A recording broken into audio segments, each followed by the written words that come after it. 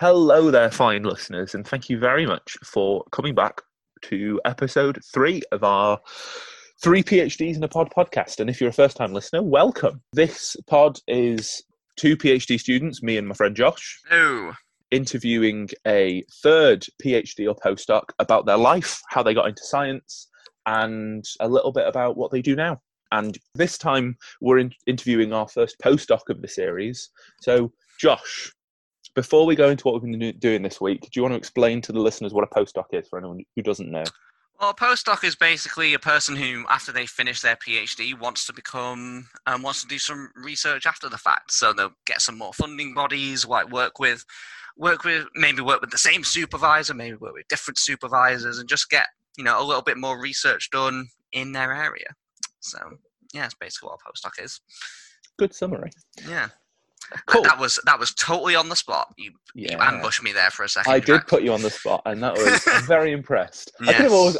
I mean, to be fair, the listeners will never know. I could have edited this so there was like 5 minutes of you researching, but it wasn't. It was completely off the cuff. Well, you could in the end you could edit it anyway, when just insert your voice into every bit of information that I possibly got wrong.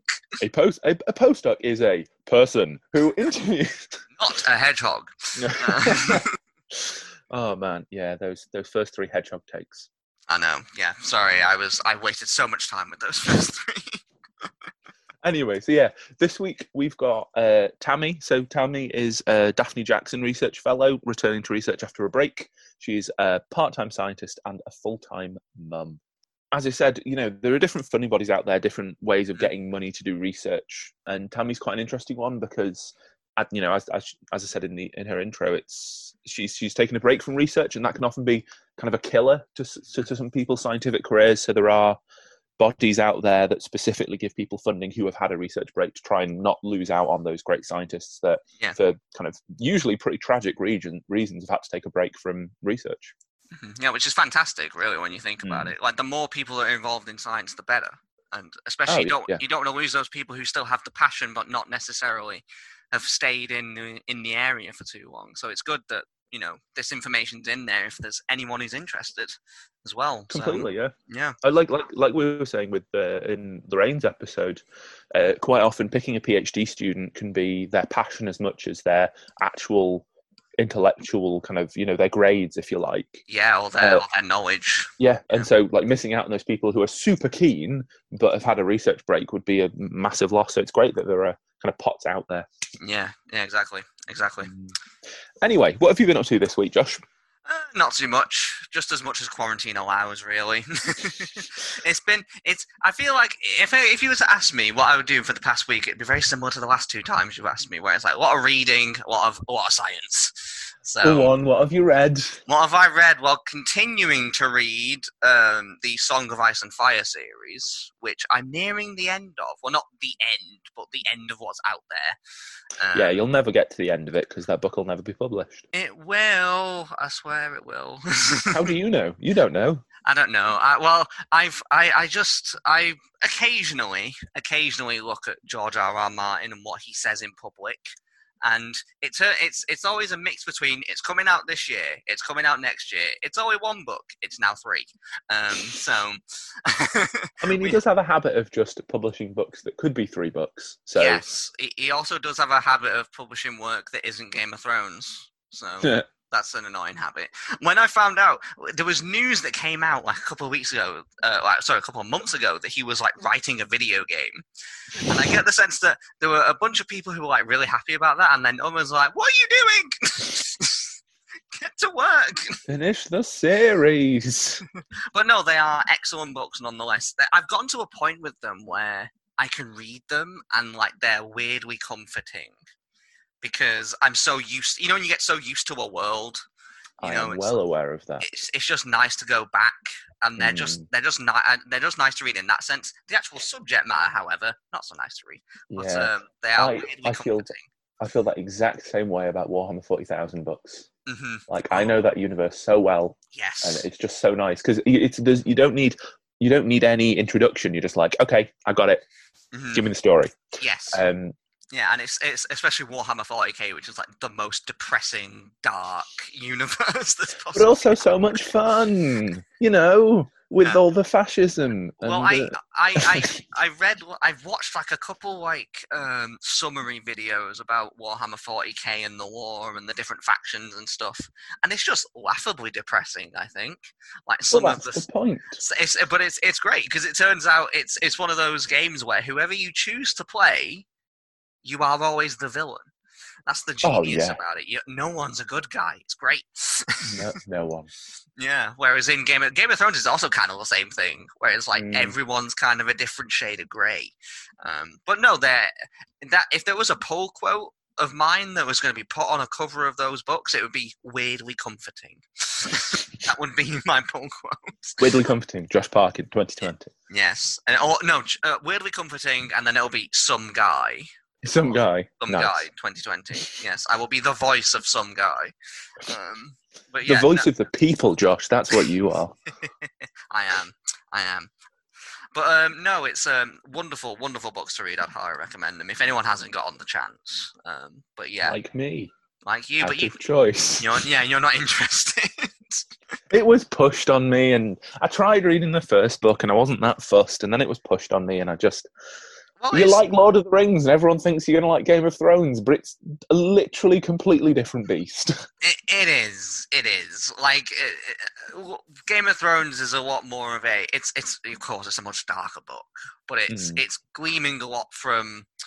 It's taking a lot from history in itself, like its subject matter and like even specific events are sort of taken from history, and just the way that people act is very historically based. But it's cool in that sense because it's somewhat educational in a sense, because it would lead people to actually go and research this stuff. And the fact that it is based off of a lot of real stuff is cool, but I can see how that could be a turn off for some people because it would just be depressing. Well, I read The Priory of the Orange Tree by Samantha Shannon. You told me about this book several times. And that was based on a lot of mythology. Like, it had Arthurian legend in it, and it had kind of Japanese, Chinese history. Yeah, it was really cool and a really kind of nice blend of things. But it was that kind of thing of it does make you want to go and research kind of that history. And I'm reading a book at the moment called Black Leopard, Red Wolf, which is dark. Like, it makes Game of Thrones seem like nothing. Okay, probably not, but I might ask you for details on this book after the fact. That's absolutely fine. I'm not going to share them on this podcast. This isn't the place. I think for the people who come to this podcast for book recommendations, they won't be disappointed at all by what we give them. Well, it's written by the same guy who did A Brief History of Seven Killings, and it's like it's a fantasy set in a world that's clearly based off like African culture. Ah, cool. But kind of very dark aspects of it.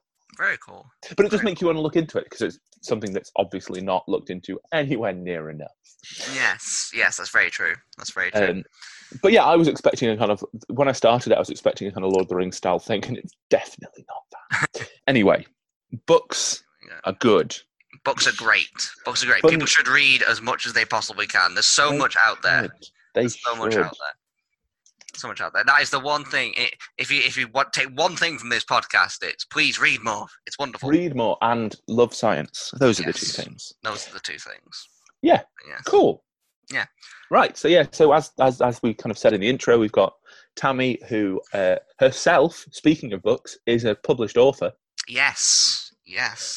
We managed to squeeze that out of her right at the end. But yeah, I'll put a link to her book because it sounds like a really cool one. And it's definitely one that I've got on my TBR just to see, what it's about, what it's like. It sounds like an interesting intro to like science. Yeah, definitely. Science book. And it just adds to the interesting personality that is Tammy as well. Yes, she revealed at the end in a shocking twist that she is in fact a published author. Yeah, that I really didn't expect that. I didn't expect that. I would have if I was her, I would have led with that. But no, I would lead all of my conversations with that. Yes. Hello, I'm Jack Saunders. I'm a published author. No.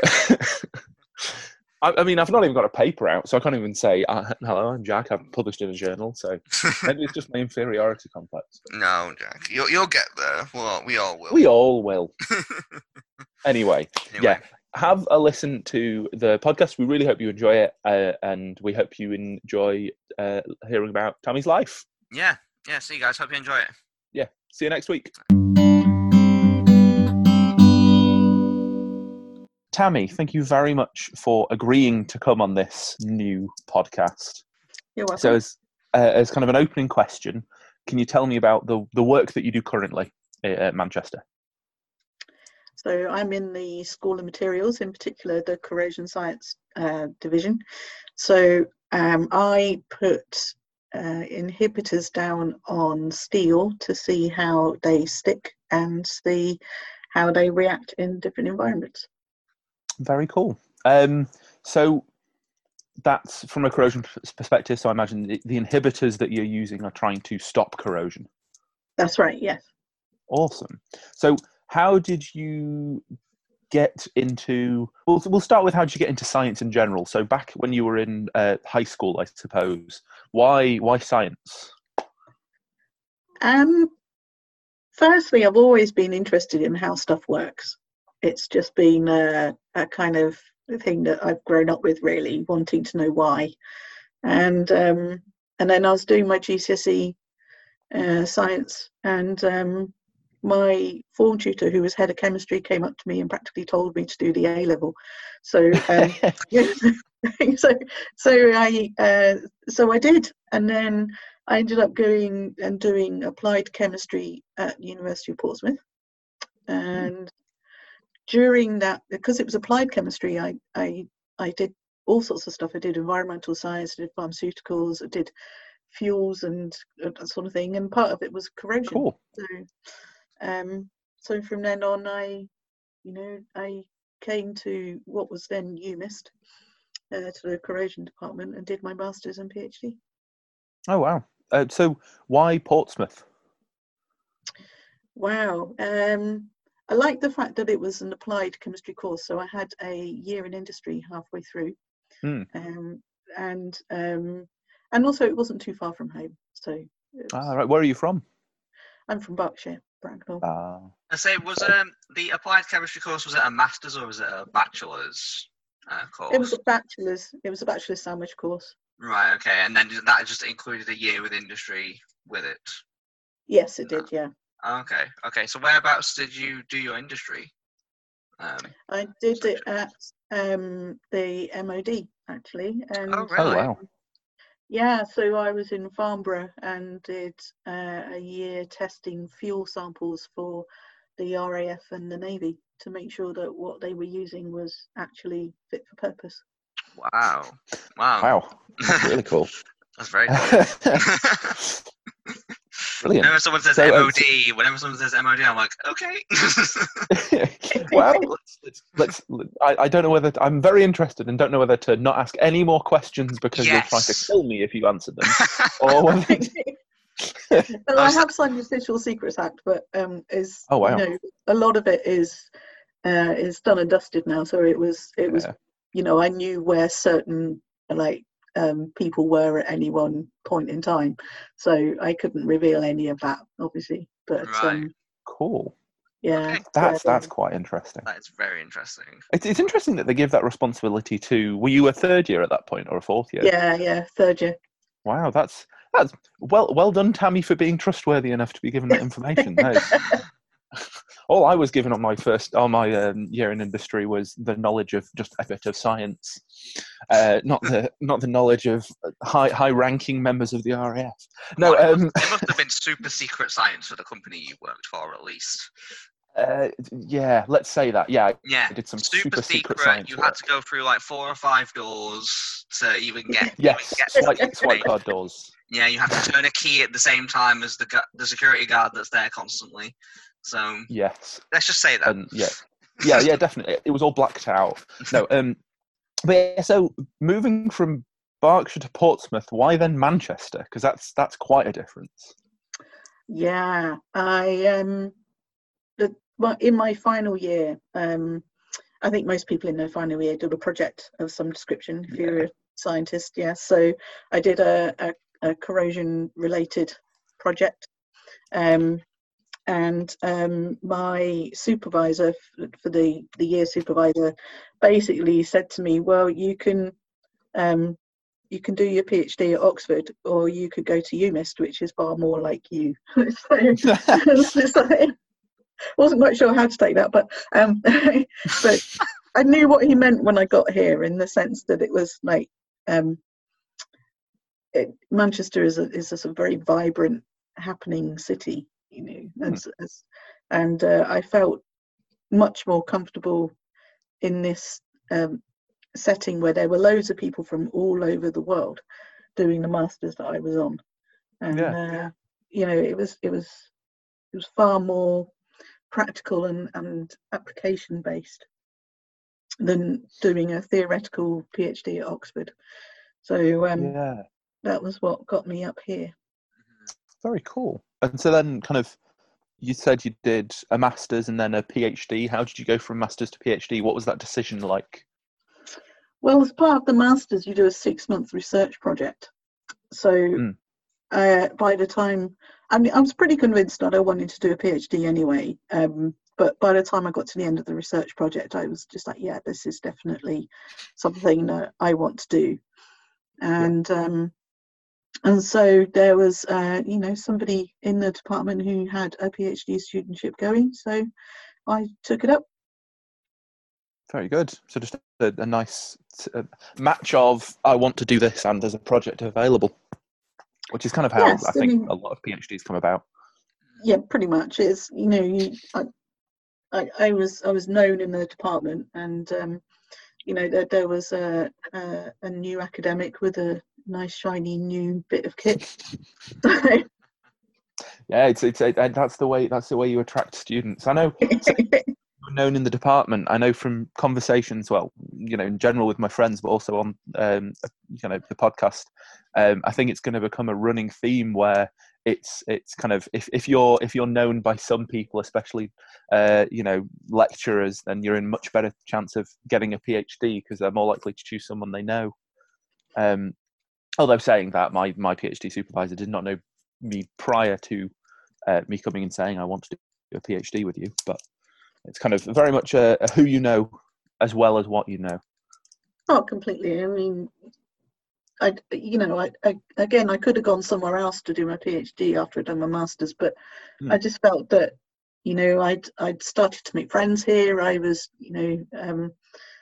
I was looking towards what would happen after my PhD. Yeah. So I actually ended up working for a company that was a spin-off from the university, actually, after I'd finished my PhD. So in a consultancy role. But, oh wow! So it was very good to know that apart from being an academic, there was a route, that you could do that wasn't just staying at university. Yeah. So, what was your PhD in? I put inhibitors on metals, and it's very, very similar to what I do now. So, well, if you've got something you love to do,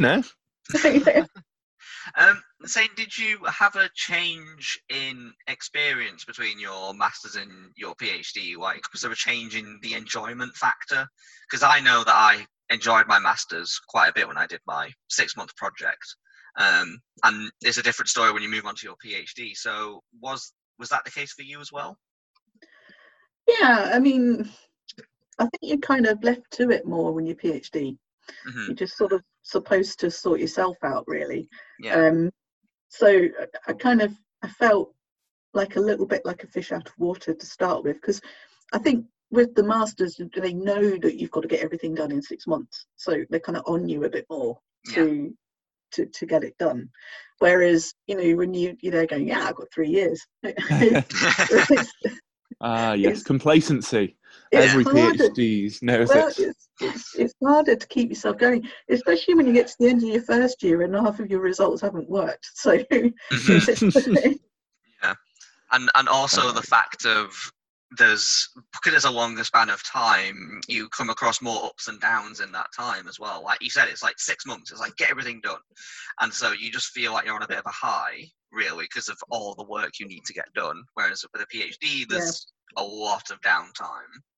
to deal with as well. Where you don't There's a lot necessarily feel more. productive. There's a lot more reading to be done. Yes. So there's either about the subject itself or a particular method that you're using, or somebody else has done a paper pretty much the same as what you were planning to, or and so you just have to keep on top of it all the time. And there are definitely times when your research feels like it's a bit stuck, and you kind of have to. I mean, I had to bin about 3 months worth of data because we just weren't going anywhere with it, and that was. How did you come to that decision? Because I know I've come to similar things where you've got to you've just got to say this isn't going anywhere. So what was that decision making like? Well, it was because I was getting such random results from it that I couldn't pinpoint any reproducibility. Yeah. So and then it was getting harder and harder to justify doing what I was doing, and it was in an area that my supervisor didn't quite know about as well. It was more of a crossover area with another couple of academics, so it was just a case of, well, actually this is diverting from the actual line of the project, and it's not working. So it was a tough decision to make, because obviously you invest loads of time and effort into it. So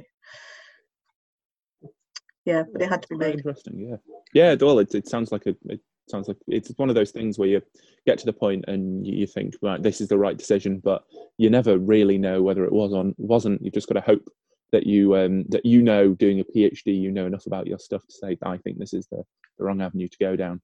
It's having the confidence to do that, I think, as well. You kind of have to. People say to you that you're the expert in what you're doing, and you never feel like that when you're doing it. You can say that again. Yeah. You honestly feel like, is this how all experts feel? Are all experts sort of like, do I really know? A friend gave me a little fridge magnet once that said, I know more and more about less and less. So oh God, yeah, that's such a true statement. Going from the PhD then to a consultancy role at a startup, was that again like the PhD, where it was the position became available, and so was it traditional? You went and interviewed, or I went and interviewed, actually, because I spent some time being unemployed.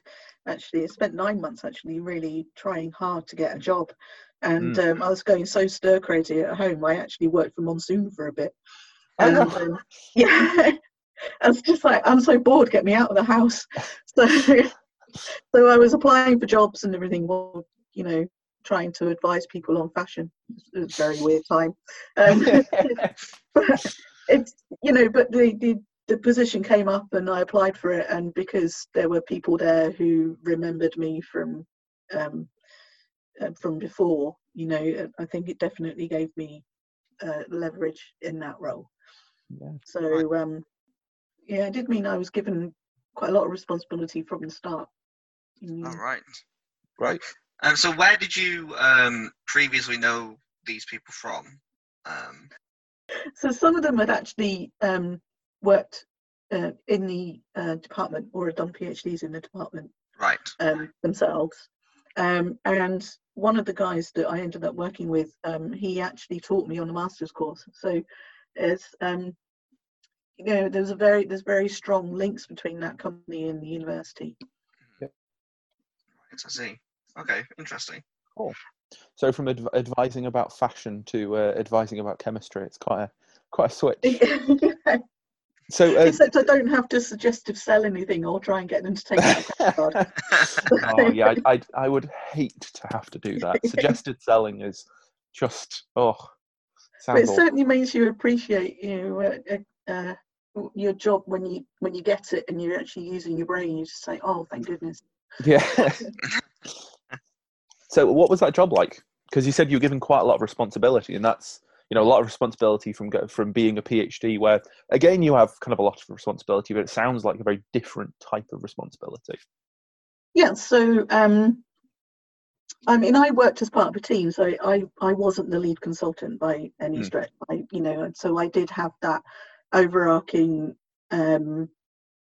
guidance, as it were. So it was never me that signed off anything. Okay. But I was testing inhibitors and their efficiency in simulated conditions like oil and gas or ChemEng plants, and we're using basically testing to see whether or not they could run their pipeline the way they wanted to run their pipeline, or if they actually had to do something else instead. So you get some quite good stories coming back from the difference between the lab and the oil rig. There's a very big difference that occurs. I mean, they say Manchester's windy and rainy. I don't quite think it's as windy and rainy as an oil rig. Well, no. Let's hope not. So how? Yeah, go on, Josh. Then, you said you were working in a team a lot more. So was that a very different experience from your PhD, where there's a lot more independent working in that particular environment? Oh, absolutely. In my PhD, I was his first student, so there was no group or anything to slot into. Right. So, but my experience in the consultancy was very much like there was a group of people with different backgrounds trying to answer the same problem. Mm-hmm. But I ended up feeling that I needed a degree in about 6 different subjects to try. I needed chemistry, physics, material science, and ChemEng. It was just like that's what made it tricky. Actually, made it quite hard work to feel like you knew anything, because you were always trying to put several different hats on. That's the challenge with the consultancy-based work. Being able to switch on a dime in certain cases. Yeah, pretty much. Yeah, and the frustration that you've given them the answer that they want, and that you could dig further and find out why, but they're not bothered. They just want to know, how do I stop it rusting? So, yeah, I've had a little taste in my group of a tiny bit of consultancy. It was literally just doing some like putting some samples on a machine, click and go, get the results. And I found something quite interesting, and I kind of drafted this really long email, like, oh, it could be this or this. I sent it to my supervisor before it went to the consultancy firm, and he was like, "Nah, they're not bothered. All they care about is yes, you do see this thing." Answer the one question we have. Yeah, exactly. Because it's I suppose that's the money aspect of it, isn't it? They're paying for that answer. Oh, absolutely. I mean, they're essentially just saying to you, "Can you fix this?" or "Can you set it up so that I won't need to fix it?" But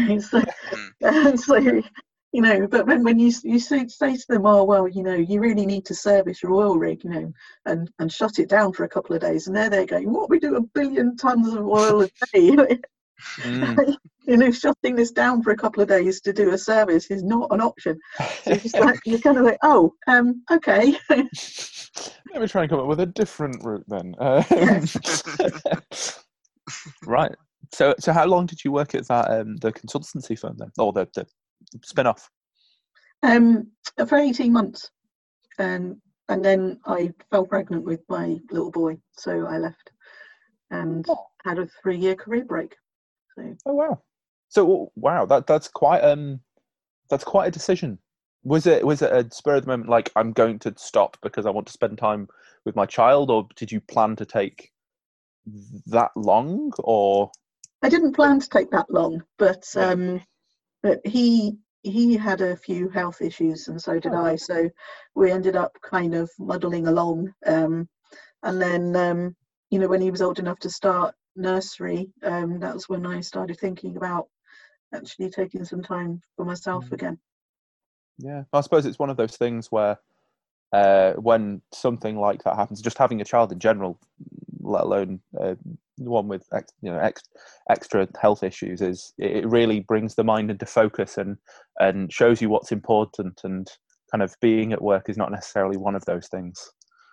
Oh, absolutely. I mean, it's just I certainly never went into parenthood thinking, oh well, I'll just send him off to nursery for Of course not. Yeah. 5 days a week, 9 till 5. It just kind of, because I felt that because they change so dramatically, so quickly. You can blink and miss it. So I'm certainly very glad that I took that time.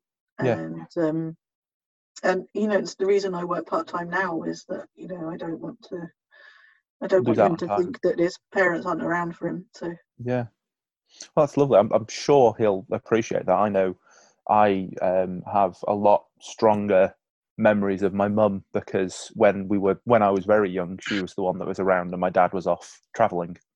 So I know that if you're both around, like, those kinds of memories will very much mean a lot. I hope so. I hope it makes him grounded as a person. And I've got another 20 years of working ahead of me, so it's not. Oh yeah. It's no great shakes to take time now. Of course, yeah. Oh, just putting it like that, I don't want to think about. Yeah, no. Yeah, no. Let's not think about retirement age. I just had a flash forward there for a second, and I don't want to speak about it. So how did you? Because you're a postdoc now, so yes.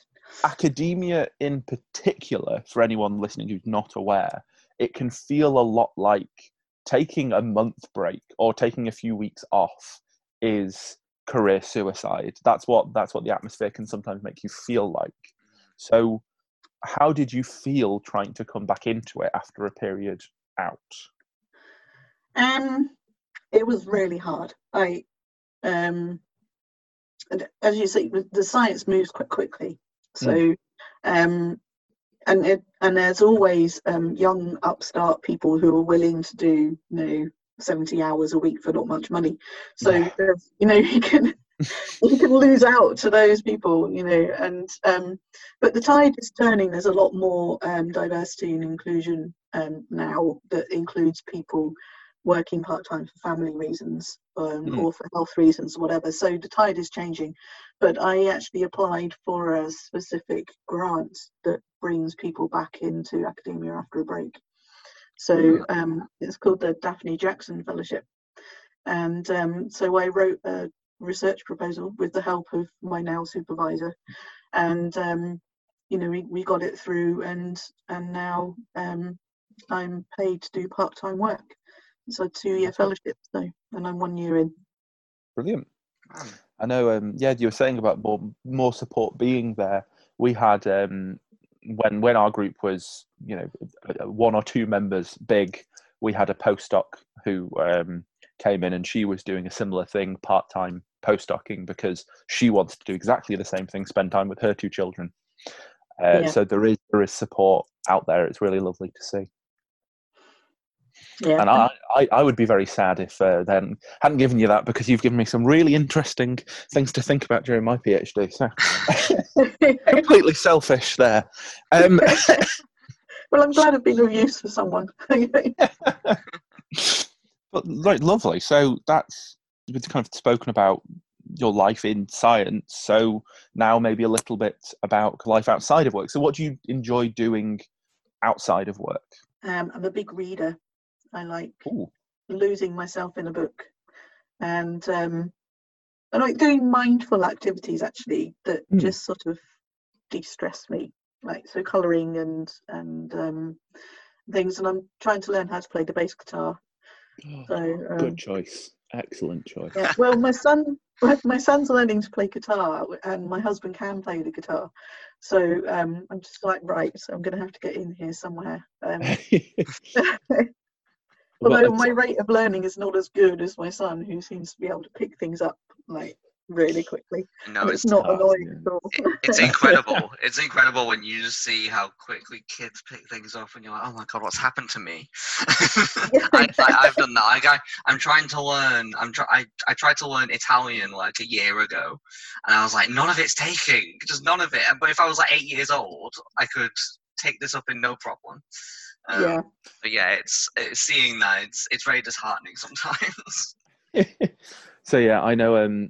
To maybe give you a little bit of courage about the bass guitar. When I was learning bass guitar, I was a big fan of My Chemical Romance.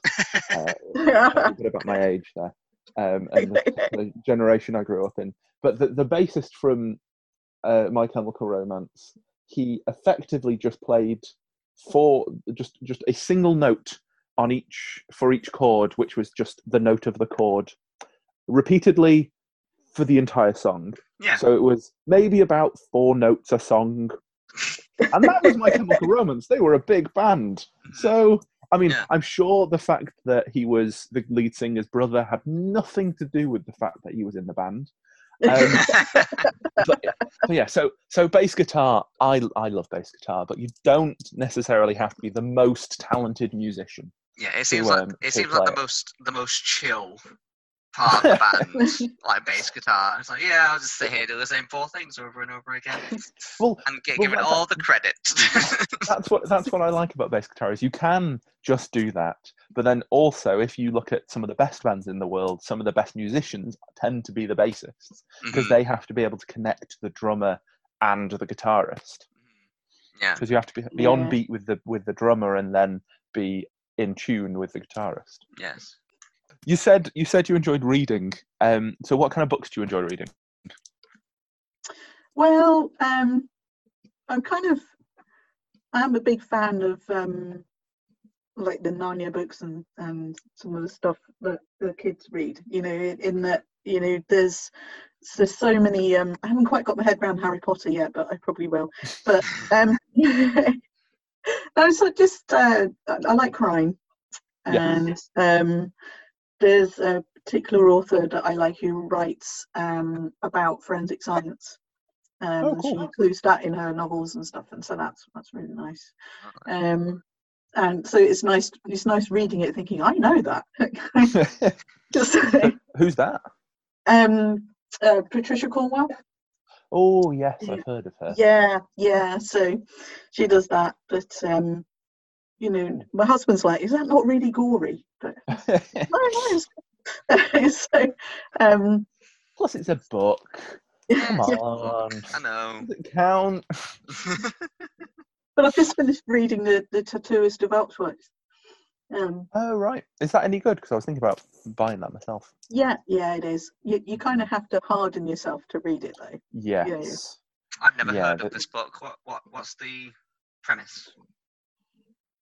So he is given the job of tattooing the numbers onto prisoners when they come into Auschwitz. Oh, Auschwitz, that's what you said. Sorry, I thought you said something else. No.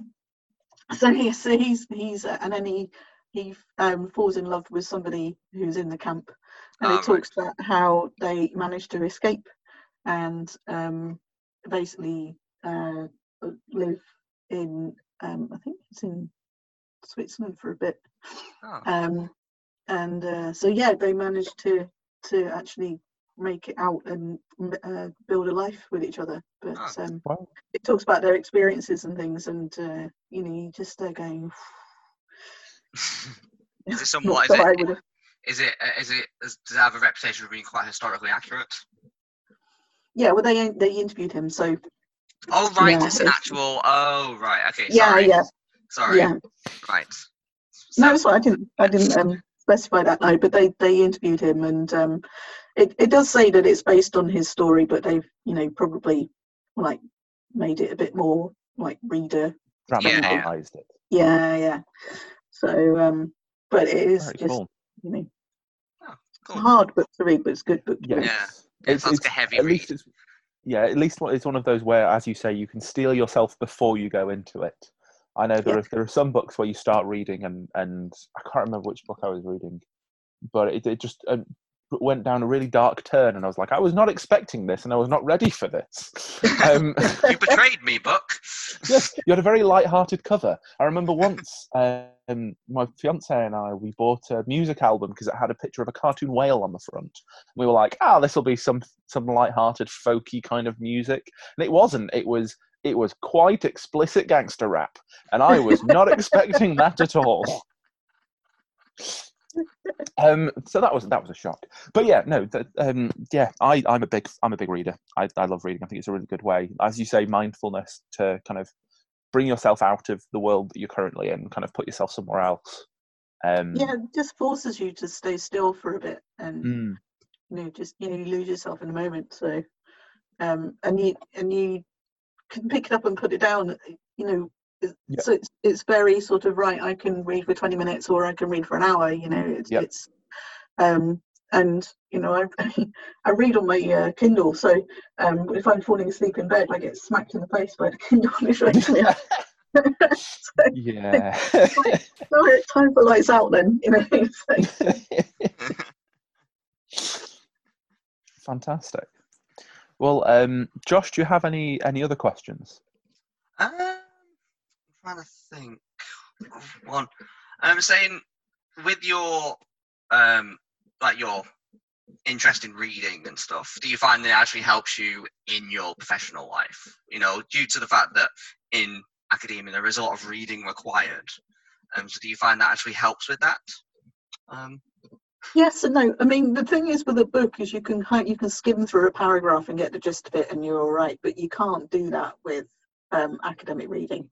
Yeah. Because you read a paragraph and sometimes you have to read it again and again. Mm-hmm. Be like, what are they saying? Yeah. Because of the way that academic writing is, it's very factual. It's very short, sharp, kind of. This happened, Right. this happened, this happened, and you just go, oh my goodness, right? Sorry, what again? Yeah, I think that's one of the things, isn't it? It's with literature, you feel it. It doesn't necessarily matter if you take all of the descriptions or the words in. Mm-hmm. Whereas with academic reading, it's very much no. Every single one of these words matters. Yeah, and it's not necessarily going to be brought up again. You will be not define expected it a second time. You'll be expected to make sense out of it when we bring it up again in 15 paragraphs. So, if I'm reading Dickens, I feel the same way. You can't just skip through a paragraph in Dickens. You have to pick it back up again and just go, what? So, but for that reason, I tend to choose novels that, I can just go with the flow. Whereas academic reading is actually quite a tough thing to do. So, although I did. It's not a rarity to read a paper 3 or 4 times. Really absolutely. So, yeah. I was like, when I first heard that was normal, I was like, oh, thank God. It's normal. I think I heard something very interesting from my brother's girlfriend who's done an ND, and she was saying that her supervisor asked her if she read. And so she responded, she said, yeah, of course I read literature all the time. She says, no, do you read books? Because reading books, being exposed to different people's writing styles, it makes you a better writer. So I think you learn how not to describe stuff. In that I can read a book now and just think, oh, stop waffling. Yes. We get it. Yes. I imagine that's why you avoid Dickens. Sorry, what's happening in the story? Yes. You mentioned this person and they were on their deathbed. Why have you spent 2 paragraphs describing the door? I don't care. But it's you learn the art of context when you read a book. That is the key to getting any point across is context. So you learn that very, very easily when reading is your hobby. So I understand that. But yeah, and it makes sense for scientific writing as well by the fact you essentially are a storyteller yourself as well. So it helps in that respect as well. Yeah, when scientifically, you've always got to think about the story you're telling and how it's going to read, because we are storytelling creatures. Mm-hmm. That's how things make sense. How things make sense to us, really. So, yeah.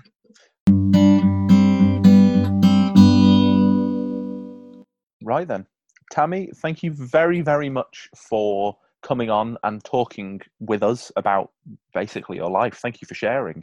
It was very, very interesting. I have one last question, which is quite fitting given we've talked about books. if you were to have to title the inevitable autobiography that will be written of your life, what title would you give it? So far, obviously, as you said, you've got at least 20 years worth of working yet, so it could change.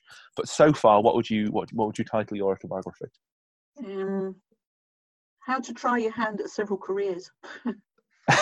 So, I've done consultancy and I've done a bit of teaching and I've written a book, and then so it's just like loads of stuff that I've done that and eventually I was just like, no, I need to go back to academia. Okay, so we didn't completely wiggly line. Well, that's perfect. I can't stop now though, because you've just said you wrote a book, and I must know more. Yes. Well, I wrote a book called What Are They On About, which was my attempt to try and get science to the masses. It's not sold very well, and it's just I blame a publisher on lack of publicity. But anyway, it's so I talk about everyday things like the environment and medicine and the food we eat, and and even included a chapter on critical thinking to try and get people to see past adverts. But so I just collected these, and I didn't put any maths in it. I didn't put any chemical equations in it. I just described using pictures and stuff. So that's perfect. Wow, yeah, that's very cool. I didn't think we'd get a guest on this podcast who we could give some publicity to. Yeah, so that was What Are They On About by Tammy Porter. Yeah. Perfect. Right, well, I think that's a perfect place to stop. So thank you very much for joining us, Tammy. And you're welcome. And I'll speak to you soon. Okay.